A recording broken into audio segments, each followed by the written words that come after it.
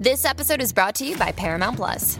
Get in, loser! Mean Girls is now streaming on Paramount Plus. Join Katie Heron as she meets the plastics in Tina Fey's new twist on the modern classic. Get ready for more of the rumors, backstabbing, and jokes you loved from the original movie with some fetch surprises. Rated PG-13. Wear pink and head to ParamountPlus.com to try it free.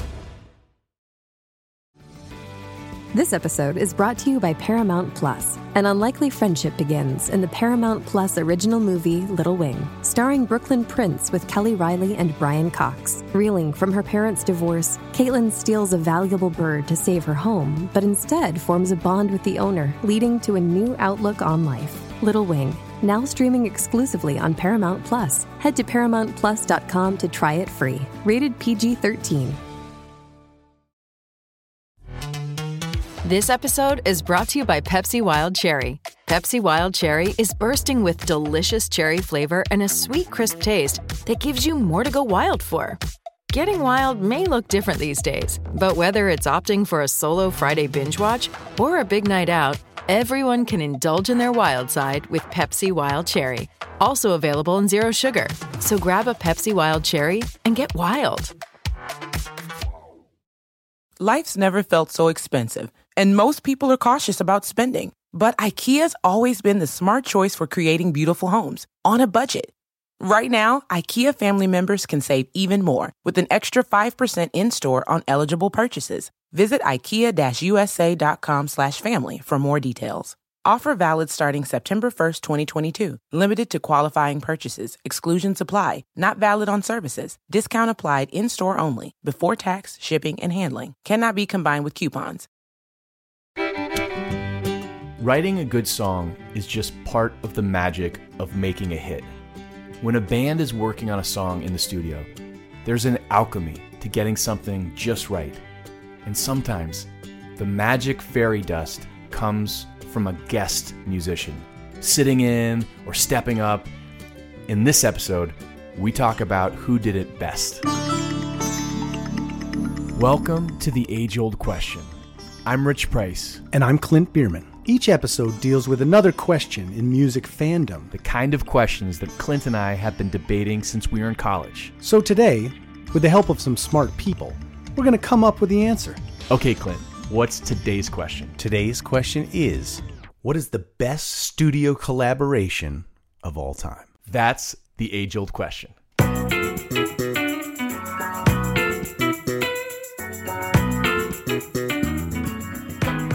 All right, Clint, start us off. Well, I love what you just said in the intro. The alchemy of the studio is so different than writing, because the whole point of the recording process is to give the absolute most perfect version of that thing you created at that time. Right. So bringing in the ace is an interesting concept. So here we go. First one, and maybe the greatest of all time. I don't know. I'm just going to start with Eric Clapton on While My Guitar Gently Weeps. So George Harrison wrote the song. The band recorded it. Harrison didn't like the original version. And the rest of the guys didn't really think it was that great, which is amazing, right?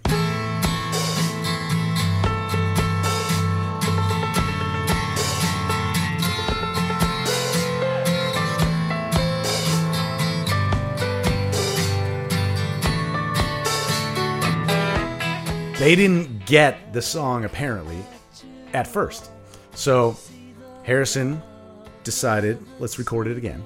So they went back into the studio and recorded it. And on the 28th take, wow, they nailed it. The initial live backing track, it was Harrison on acoustic and guide vocals. 1, 2, 3, 4. John Lennon on electric.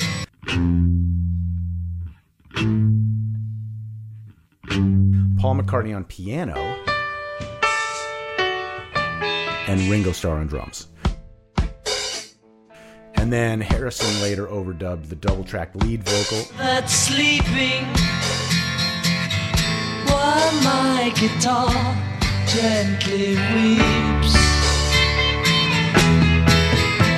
Look at the fall, and I see it needs sweeping. But the masterstroke the genius was bringing in his good friend Eric Clapton to overdub the lead guitar, which was recorded on a single track, I believe one take, with Harrison's organ accompaniment at the same time, which is pretty cool. You had to nail it every time. And if you didn't, you started over. So it's such a funny way that life has changed. The musicians of yore were just better, right? They had to be better. Yeah. And not everyone could record, and that was just it. So George asks Eric to play on it, and Clapton, his initial response is like, no way. People don't play on Beatles records. Right, because at the time, the only musicians other than the Beatles that were playing on Beatles records were like French horn players. Right. And string like players. Session players, Yeah. not featured artists Right. in the way that Eric Clapton was going to be. Like, we don't know anybody's name. Right. We do, but like the general public didn't know a single name. Who's playing that piccolo trumpet Right. or whatever. Right. Penny Lane is in my ears and in my eyes. But Clapton was a big deal at this point. Clapton as God was already... Written on subway walls, yeah. George is like, who cares? So what? Yeah, this is my song, and screw those other guys. So he agrees to play, but he wanted it to be, a Beatle-y thing. That's quote-unquote Beatle-y. So what Harrison did was took the track, the guitar track, and the organ, and used this thing called artificial double tracking, which is like where it gives it a wobble. So if you listen to it, it's got this wobbly effect to the electric guitar, which is pretty cool. The best part of that collaboration, the reason why I think it's so high in the running, is because what he plays is exactly what the song is talking about. Somehow he's mimicking a weeping...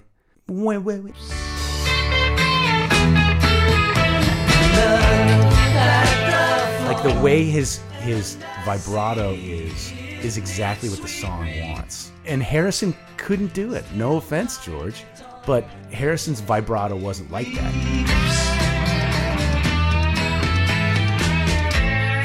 Clapton has that real smooth, and it's actually really hard to play. I mean, I've played this song a couple times, and it's really hard to get that thing in the song. What is it that makes Clapton's playing so signature? What really gets me, and I didn't get Clapton until I saw him live. What makes Clapton so good, in my opinion, when I saw him live, he didn't hit a wrong note for 2.5 hours. He didn't blow my mind in terms of speed or technical tapping or anything like that. He doesn't, go outside of what he does, which is pentatonic blues licks. His whole thing is perfection each time. We've talked about this solo. Let's listen to the solo now. Yeah.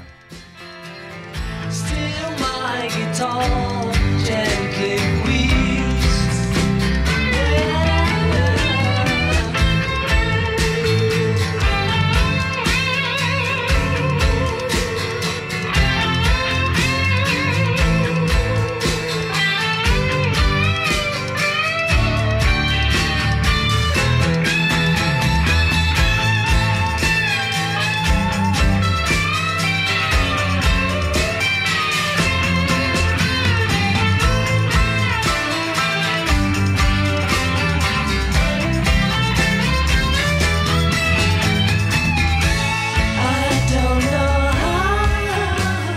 See what I mean? It's got that weepy quality, and I wonder whose idea that was. Who was like, make it weep, Eric? Or was it just something that he just felt right and played? Well, since we're on the topic of this song, what's interesting is that there's another version of the song that has gone viral. Yes. And it's when Prince is sitting in with Tom Petty and the Heartbreakers and Jeff Lynne and Danny Harrison. When George Harrison was being inducted into the Rock and Roll Hall of Fame. Yeah. They're playing While My Guitar Gently Weeps. At one point, Prince comes on stage. Yeah, like at the end, and Tom Petty gives him a nod to start playing the solo. He goes on to play the most incredible guitar solo. Like, honestly, top 5 guitar solo I've ever heard. Yeah. And in fact, he keeps going. Like, I'm sure his 12 bars or whatever it was had come up you can see Tom Petty like signaling to the band, let's keep going, let's let him keep going, and he keeps shredding. Yeah.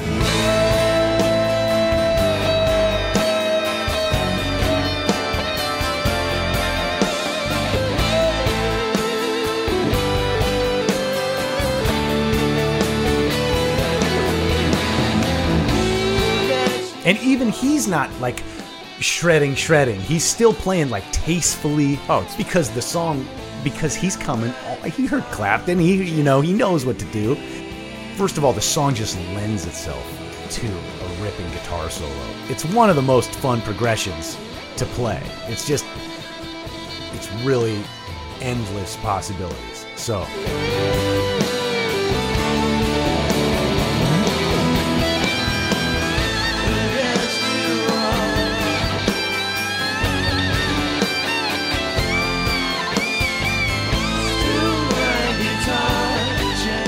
Will you play the progression?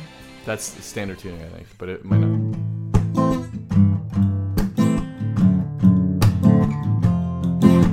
So that's A minor.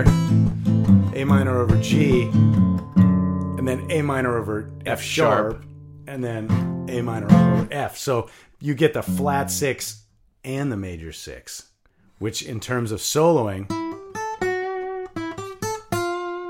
you get both of the 6s. Which is, you got to know when to use which. Or, what makes it genius is, or you can just play A minor pentatonic. That's why it's the best. Because not only can a ripping technical nerd guitar play something like masterful following the changes, but so can Ed next door when he jams out. He can just rip one as well, playing his 5-note scale. That's why it's such a beautiful progression. One last note on the Prince solo that night. At the end, he finishes, he throws his guitar up in the air, and he walks off stage. The guitar doesn't come down.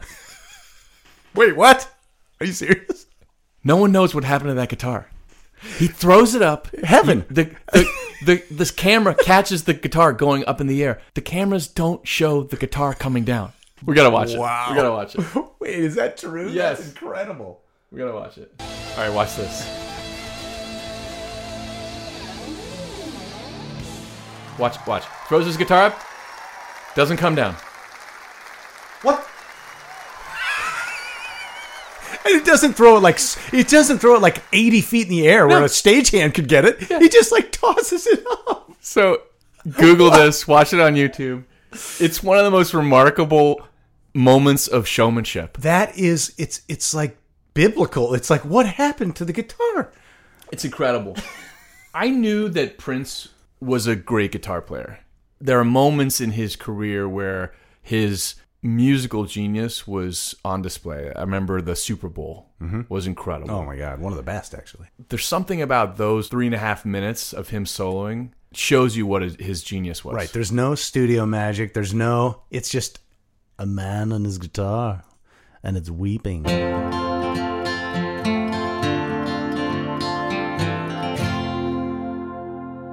I've got one. Go. How about Mary Clayton, who appeared in the Rolling Stones classic Gimme Shelter? For anyone interested in Mary's story, it's featured in a great music documentary called 20 Feet from Stardom. Do you remember this? Yeah, it's so cool. For all of the things that Mary Clayton did, she may be most known for her searing vocal on Gimme Shelter, singing Rape, Murder. Let's listen.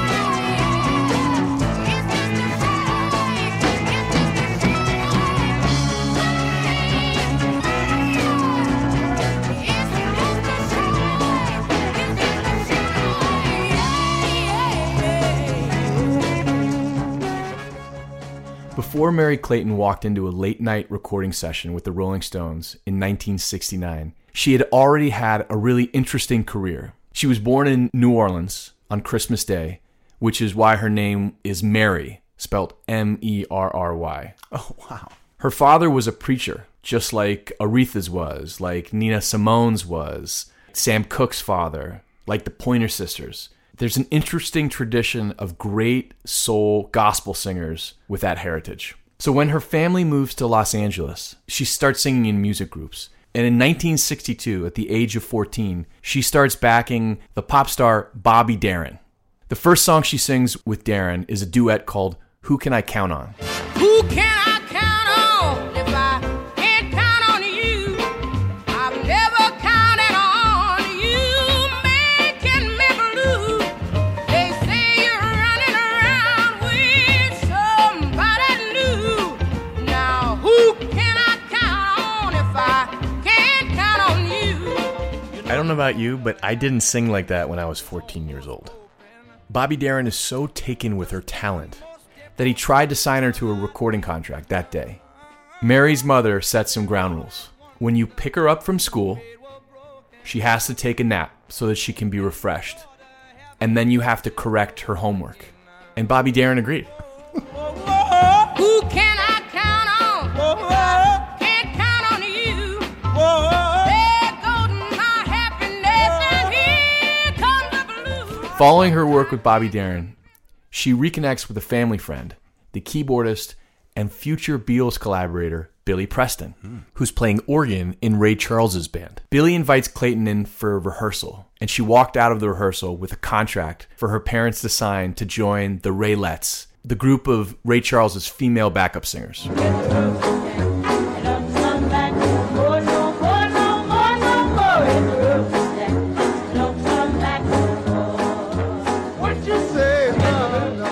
Again, Clayton's mom has some demands. She tells Ray Charles she will come back here the way she left, and if she doesn't, we're going to have a problem. It was on this tour that she falls in love with Curtis Amy, Ray Charles's musical director, and they got married and were married for 32 years until his death in 2002. Back to Gimme Shelter. Here's a clip from the documentary 20 Feet from Stardom, where Mary describes getting the call. So it was like very late at night. And I was very, a little pregnant. Had curlers and the whole thing in my head, getting ready to go to bed. And we got a call, Mary, it's a group of guys in town called the Rolling Somebodies. And they're from England, and they need somebody that will sing with them. They picked me up with silk pajamas on, a mink coat, and a Chanel scarf on my head. We said it would be wonderful if a woman sang this part that I'd written about rape, murder, and all this. It was in the middle of the night, and we thought, well, we would love to have a woman sing this part. I didn't know her, and from Adam. Then she turned up in her curlers, she was in bed, and she got out of bed. And, it was a kind of raunchy part to sing. I said, what? Rape, murder? It's just a shot away. I started to sing, oh, children, it's a shot away, it's a shot away, with Mick. She sings the lyrics right along me, and with a lot of personality, which is what was needed.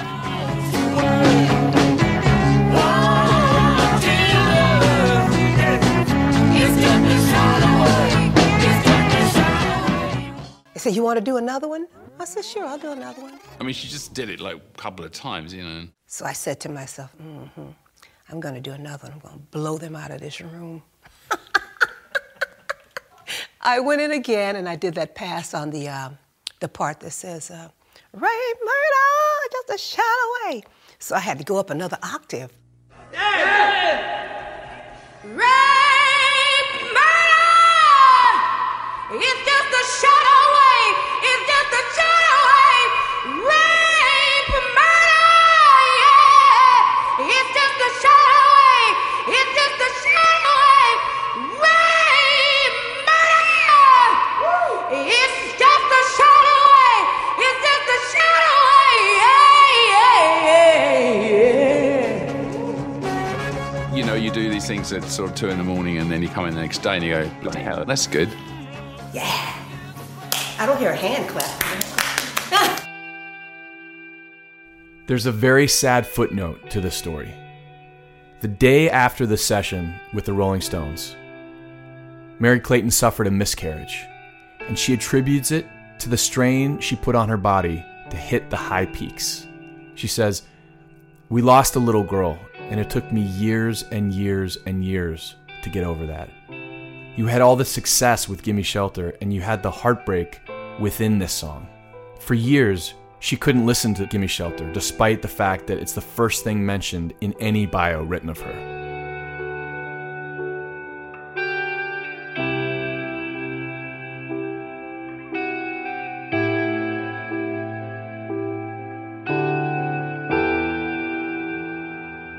Gimme Shelter was one of many iconic songs that feature her immaculate vocals. She sings on Sweet Home Alabama. Whoa.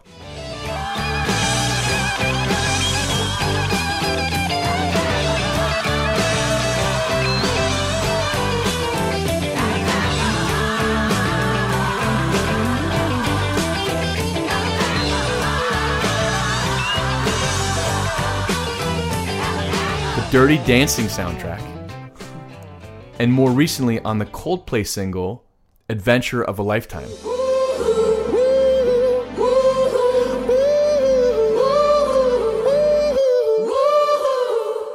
She also sang with Joe Cocker, with Carole King, Linda Ronstadt, Neil Young. That's an incredible vocal, though, on Gimme Shelter. It's incredible, and it's just heartbreaking. It's like, how could you ever listen to that? I know. Oh, God, just... And she was in bed, right? Like curlers in her hair. She just was like... yeah. Oh, my God. So that's a good one.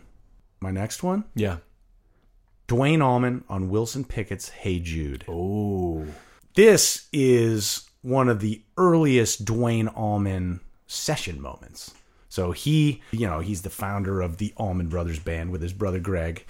And this was one of his first sideman gigs. And so it was done with the Muscle Shoals rhythm section. Famous studio in Muscle Shoals, Alabama, where a lot of iconic records of the 60s were recorded, especially for artists that were on Atlantic Records. Jimmy Johnson actually later credits Allman on this record with beginning Southern rock. And so Wilson Pickett came to Muscle Shoals. So they record Hey Jude. Hey Jude, don't make it bad. Take a sad song and make it better. Remember to let her in your heart. Then you can start to make it better. And it's a great cover because it's not the same and it's very soulful. We've talked about this before, this idea of what makes a good cover. And it's either a completely new take on a song or redoing it. And you're right, Wilson Pickett made it a Wilson Pickett song. Yeah, totally. That's the genius of it. Anytime you feel the pain, hey Jude, refrain. Don't carry the world upon your shoulder. And his guitar work on this track is credited as what first drew Eric Clapton to him, who 2 years later would invite Allman to join him as part of Derek and the Dominoes. So Clapton hears this. There's Clapton again. Clapton hears this. He's like, I got to play with that bloke. And at the end, Duane takes just a ripping guitar solo.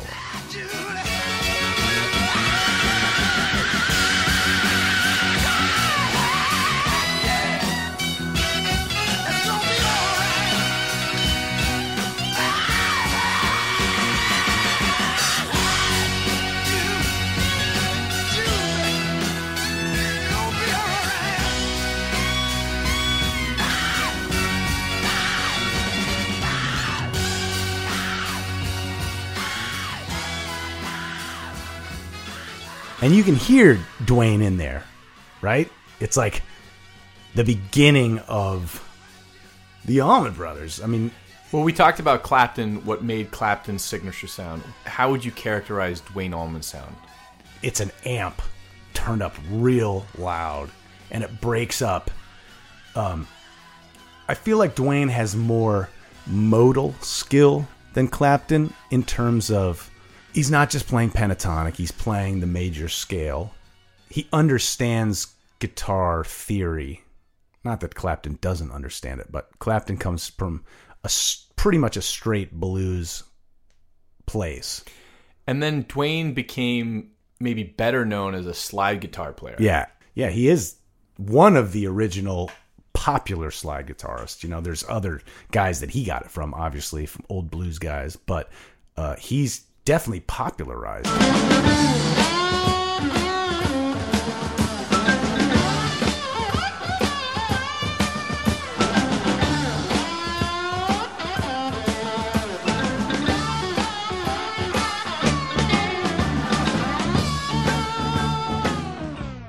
Okay, so back to Wilson Pickett's Hey Jude. So Jerry Wexler, he works for Atlantic Records at this point.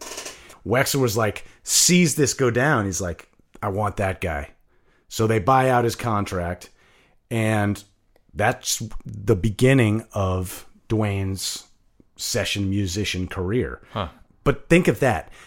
In one song, he starts his own career as a session guitarist, which is would be great, but also is credited with starting Southern rock, and also catches the attention of Eric Clapton.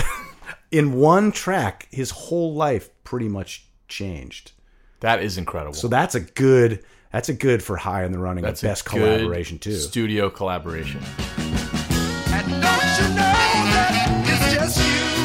Hey Jude, you do the movements you need. It's on your shoulder.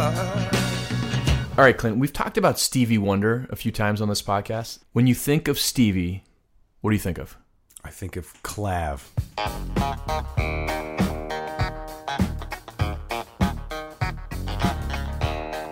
I think of little Stevie Wonder singing his tail off. Let me tell you about a girl I know. She's my baby and she lives next door. Every morning before the sun comes up, she brings me coffee in my favorite cup. That's why I know. In a lot of ways, his most iconic guest performances came as a harmonica player. Right. I play the harmonica, but I play a blues harmonica or a common diatonic harmonica, which literally anyone with the ability to blow and suck air can play. See Alanis Morissette.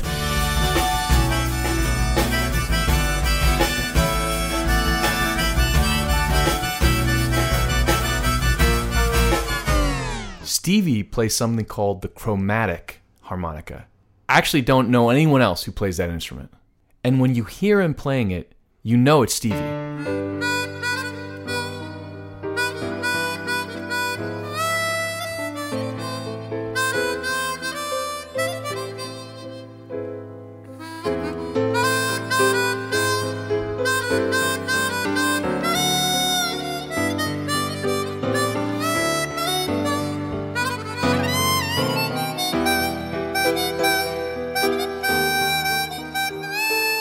Here he is talking about how he came to play that instrument. The harmonica for me is like a saxophone, my small saxophone. When I would listen to different players playing sax, I would say, I love the way that sounds. When my uncle gave me a harmonica, the chromatic harmonica, I said, wow, I like it because I can have it right here with me and I can play, and bend the notes a little bit. As much you can do the same with a blues harmonica, but the difference is you have, complete control over flats and sharps and all that. And so it's like my little saxophone. Now, there's harmonica, and then there's Stevie harmonica. For example, there's John Popper from Blues Traveler.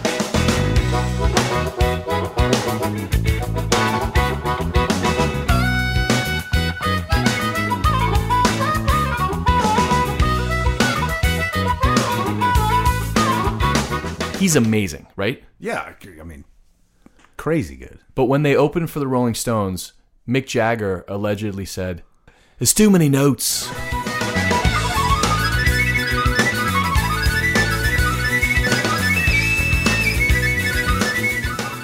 Speaking of Mick Jagger, there's the blues harmonica that, for example, he plays with the Rolling Stones. Here he is playing it on Midnight Ramble.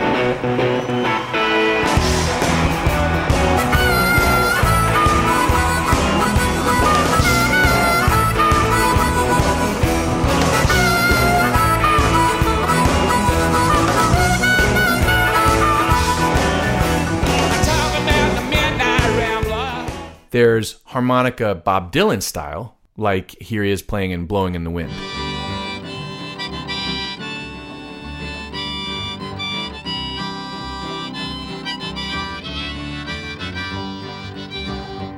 And we can't forget one of our favorites, Huey Lewis. Oh, man. That guy can play. Here he is playing in concert.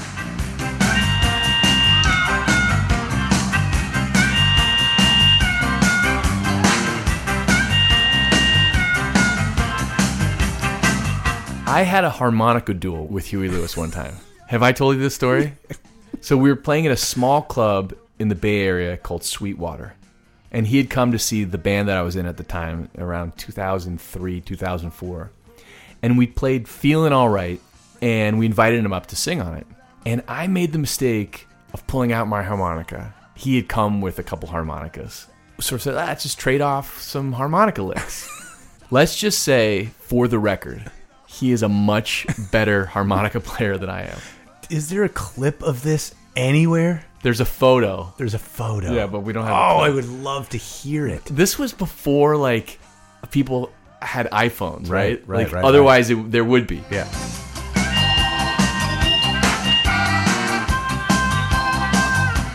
The point is, all those guys play the blues harmonica. If you've ever picked up a harmonica, that's probably the kind you've picked up. But again, Stevie plays the chromatic harmonica. Let's play a few examples of him sitting in as a studio collaborator on other tracks. In episode 39, we talked about Elton John and his lyricist Bernie Taupin, and we mentioned one of their hits from the 1980s. I guess that's why they call it the blues. It features that signature Stevie harmonica. I guess that's why they call it the blues.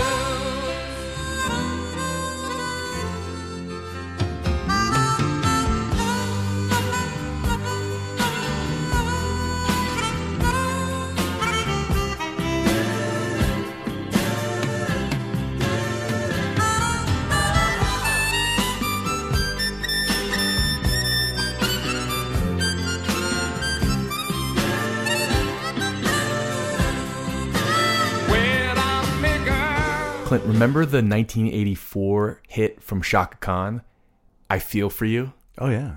Chaka Khan, let me rock it, Chaka Khan. Let me rock it, that's all I wanna do. Chaka Khan, let me rock it, Chaka Khan. Let me rock it, let me feel for you. Chaka Khan, what you So this song was written by Prince, but Chaka Khan had a big hit with it. The song won 2 Grammys. Prince won one of those for songwriter, and she won for Best Female R&B Performance. And here's Stevie on harmonica. Let me rock it, rock it.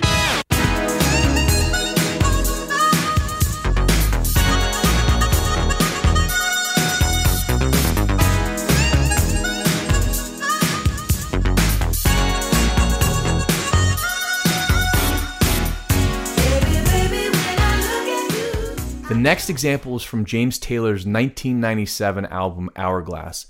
I actually love this album. It might be my favorite James Taylor album. The third single features that classic Stevie sound. The song is called Little More Time With You.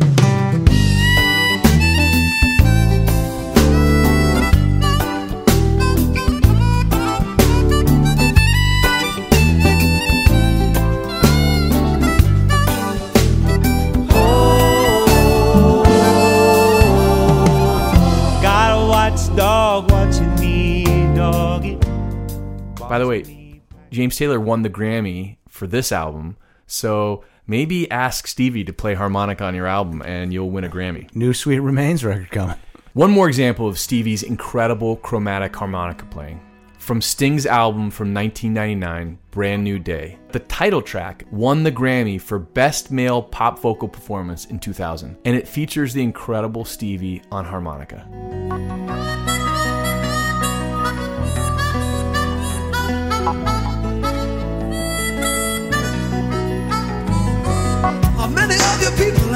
Here's Sting talking about having one of his heroes play on that song. Well, Stevie Wonder, is one of my idols, always has been. And someone whose records I cherish, someone whose records I learnt to play, songs that I learnt to play. One of my teachers, if you like, although he'd never met me.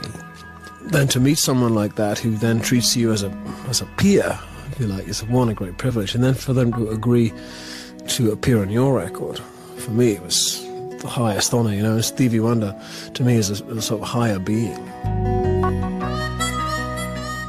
I'm cheating a little bit because there's a bunch of examples there, but Stevie in the studio playing on your song, it's a big help. It's a big help. Yeah. We should work on that. We should work on that. You think he still does it? Stevie, if you're listening, give us a ring. Give us a ring. We'd love to have you play harmonica. We got a great track for you.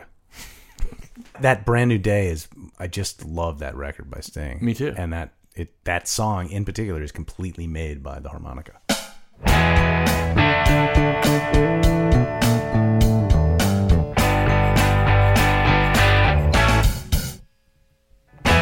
All right, I'm going to go on to the next one. Are you ready for this one? Yes. You may laugh, but Blaze of Glory by John Bon Jovi.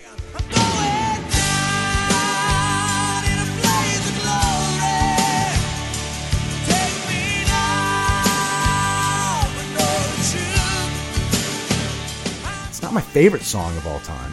I liked it, though. Liked it, but here's the story. So, Emilio Estevez requested for Young Guns 2 to use Wanted Dead or Alive. I'm a cowboy on a steel horse I ride. I'm wanted, dead or alive. Wanted. John Bon Jovi was like, I don't think the lyrics are right. It's about a guitar slinging guy, and it just wasn't right. So he said he would write a new song. So he pens Blaze of Glory, which ended up being a massive hit. And Bon Jovi plays it all the time, the band. And most people think it's a Bon Jovi song, but it's not. But it was not. It was a solo John Bon Jovi song. His only solo record, I believe. So he wrote the song with lyrics that are more typical for the Western Young Guns 2, which was an incredible movie, by the way, side note. So the reason I love this is because Jeff Beck plays the guitar solo. Now, let's just talk about who is in this band for a second. On vocals and acoustic guitar, John Bon Jovi. On lead and slide guitars, Jeff Beck. On the Hammond organ, Benmont Tench from the Heartbreakers. On the bass, Randy Jackson from American Idol and about a million other sessions. It's definitely a no for me, dog. And on drums, Kenny Arnoff. So that band comes together to record. Now let's listen to this guitar solo.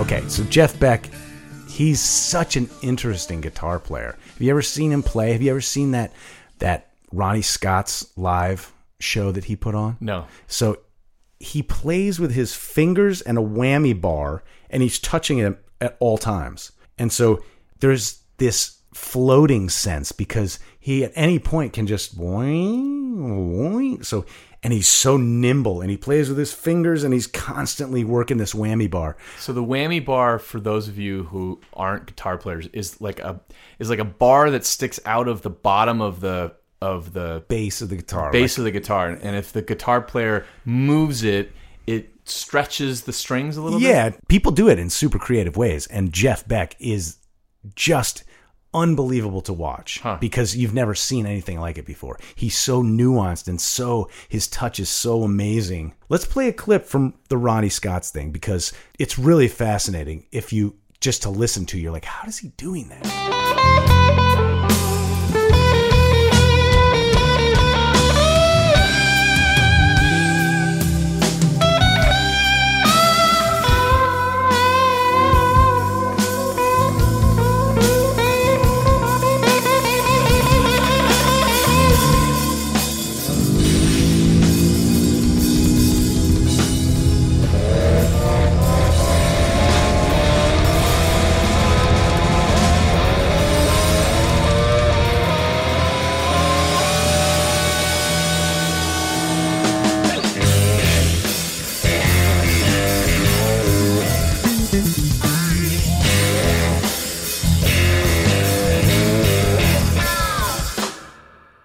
See what I mean? It's like without seeing it, you can't wrap your head around how he's making a guitar sound like that. So anyway, Jeff Beck on Blaze of Glory by Bon Jovi with this kick-ass band is gotta be one of the greatest. I think this was a top 10 hit and interesting collab, right? What year was this? Blaze probably like of Glory. 1990. Okay, 1990. So you and I have talked about like the music that came out in the sweet spot of our adolescence and teenage years. Like, if we were to watch Young Guns 2 now, would we like it as much? I don't know. But I don't know. In 1990, it was incredible. And it had like every star at the time. Like it was like a star-studded affair. Lou Philip Diamond or Diamond. Kiefer Sutherland, right? Lou Philip Diamond. Lou Philip Lou Diamond. Phillips. Lou Diamond Phillip. Lou Diamond Phillips. Kiefer Sutherland. Yep. Oh, Charlie Sheen. Charlie Sheen. Aren't they all related somehow? Charlie Sheen and Emilio Estevez are brothers. And Kiefer Sutherland's like their cousin or something? I don't think so. That's totally made up. That's completely made up. I don't think that's accurate.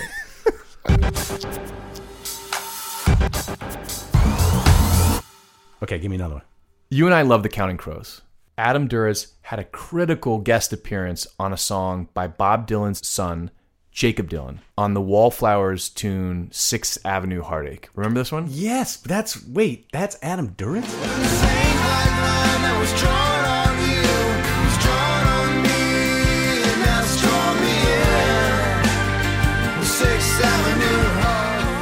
Jacob Dylan says this was the first real song that he ever wrote when he was 18. When his band was making their debut album, the producer, T-Bone Burnett, who, by the way, produced August and Everything after that first Counting Crows record, had an idea for a slide guitar part. So he called up Mike Campbell, the guitarist in Tom Petty and the Heartbreakers, the co-writer of many of those great Tom Petty tracks. That's Mike Campbell? Mike Campbell had the tape of the track in his home studio, and he listened over and over and over, and he had this idea for like a George Harrison type of slide guitar part.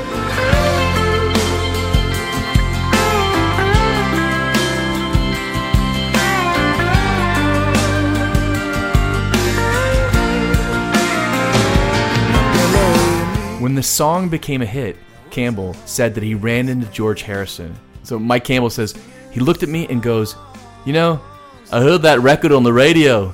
You're doing me now. Incredible.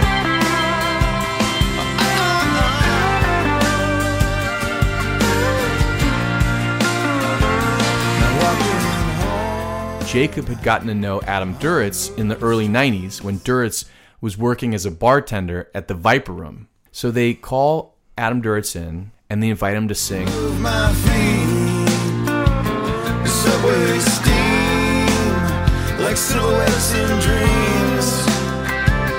It stood by me, just like me. The same black line that was drawn on you was drawn on me, and that's drawn me in.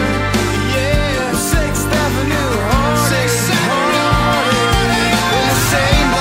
So between Mike Campbell's slide guitar part and Adam Duritz's vocals, that's a great studio collaboration. Now, what I thought you were going to say when you brought up Adam Duritz was the Big Yellow Taxi cover featuring Vanessa Carlton. Bop, bop, bop. Just paradise, put up a parking.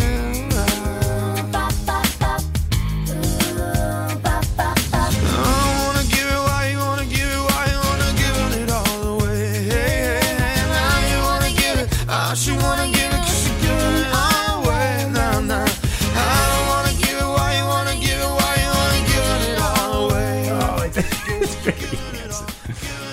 Oh, that's a good one. I have one more. Give me one more. Do you remember the song Tempted by Squeeze? Oh, yeah. I love this song. It's from 1981. I bought a toothbrush, some toothpaste, a flannel for my face, pajamas, a hairbrush, new shoes and a case. I said to my reflection, let's get out of this place. And I I spent a month or so as the opening act for Glenn Tilbrook, who was in Squeeze. And it was a massive education in professionalism. And I'll give you an example. We were playing somewhere in Florida, and there was a very small turnout. Like, I'm talking 9 to 12 people in the audience. And that could make a former pop star like Glenn Tilbrook feel really depressed. Mm-hmm. But he came down into the audience and performed a really intimate set for the people that were there. Like no electronics, just like came down and... I remember watching that and thinking, this is how you treat an audience. Like, these people came to see a show. And rather than be grumpy about the 200 people that didn't come, he was going to give the people who did come an incredible experience. Amazing.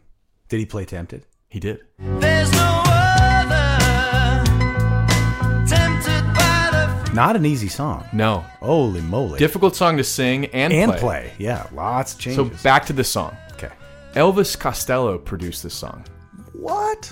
And he makes an appearance in the second verse with a really low vocal. The baggage carousel. The people keep on riding. And wishing I was where. People keep on riding. That's Elvis Costello. I said it's no occasion. It's no story I tell. He knew it was going to be a hit, and he was like, I'm going to get my cookies on this. The question is, how can the guy that wrote Tempted by the Fruit of Another only have 9 to 12 people? Move for the clock, alarmed by the seduction. I wish that it would stop. Tempted by the fruit of another. Tempted, but the truth is discovered. What's been going Real quick. Yeah. One of my favorites of all time, we already talked about John Popper. Yeah. But John Popper playing on Dave Matthews Band, What Would You Say? From the 1994 Under the Table and Dreaming album. That song peaked at number 9 on the mainstream top 40 chart, which as a Dave Matthews Band, like that, it was like their first real mainstream hit.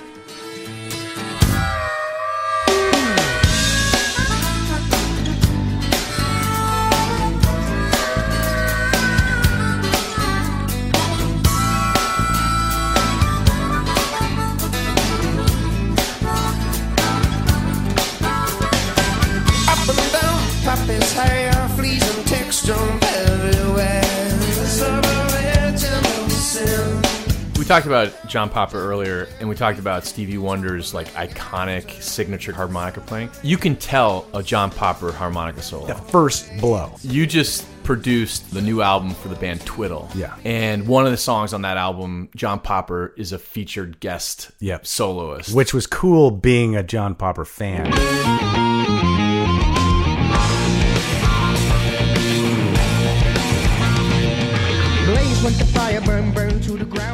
But back to the Dave Matthews Band. Story goes that Dave went to the bathroom and Popper did the take in one pass. When Dave got back, he's like, wait, you're done already?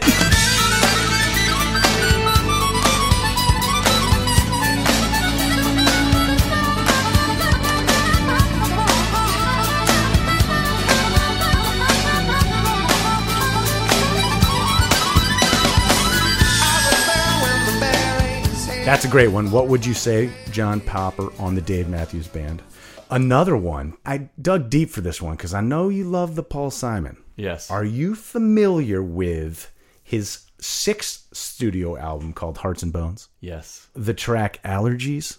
Do you know who's playing guitar on that? I didn't. Al Di Meola. Now, Al Di Meola is like flamenco shredder jazz heady guitar player. And when you... Let's just listen to the clip. I can't breathe.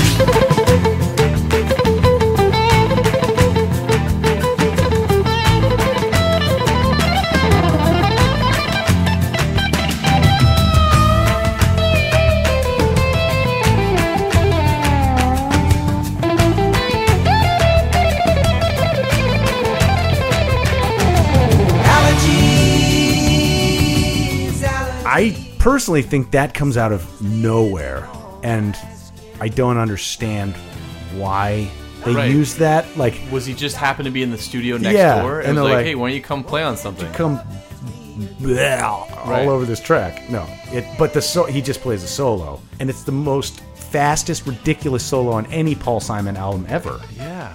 At what point were they like, yes, that was the take? How many lines of coke did he do before he took that solo? It's so out of place. So here's an example of a sit-in, a guest appearance that, for my money, makes you scratch your head. Yeah, and undervalues the song. Like, it takes the song down a bit. No offense, Al. I mean, you're a shredder, but that album was not a success for Paul Simon. But there were things that he was starting to discover in music and in rhythm that ultimately led him to Graceland, which was the next record. Right. Mountain passes slipping into stones, hearts and bones. which is a far cry from Allergies. No offense. Sorry. Well, when you talk about studio collaboration, think about Ladysmith Black Mambazo from that next record. Oh, my Lord. And all the musicians from South Africa that were on the record. Ended up being his band for years and years. Diamonds on the soles of her shoes.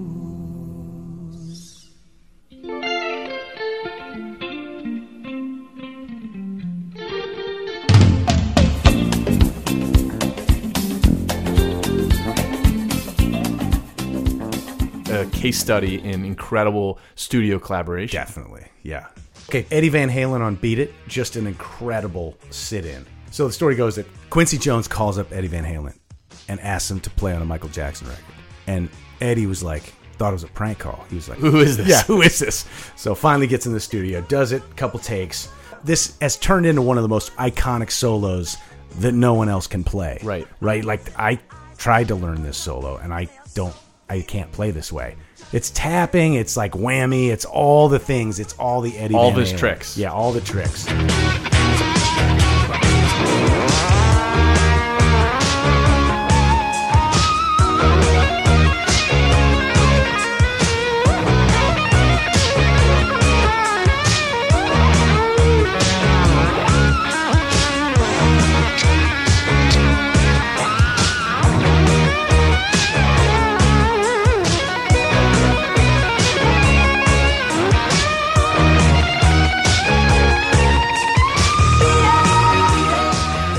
That's a big one. Eddie Van Halen on Beat It. Here's the thing. There are so many incredible studio collaborations that we've missed. We hope you will take your job as the listener very seriously and let us know what we missed, because we'll come back for part 2. Yeah, I mean, there's so many more. But I think my favorite, While My Guitar Gently Weeps. What's your favorite? It's cheating, but it's anything that Stevie Wonder plays harmonica on. Okay. Did we do it? I think we did. I think we did it. I think we did. I mean, we did it. All right. We hope you had a good time, as much fun as we did, and we hope you'll join us next time when we answer another age-old question.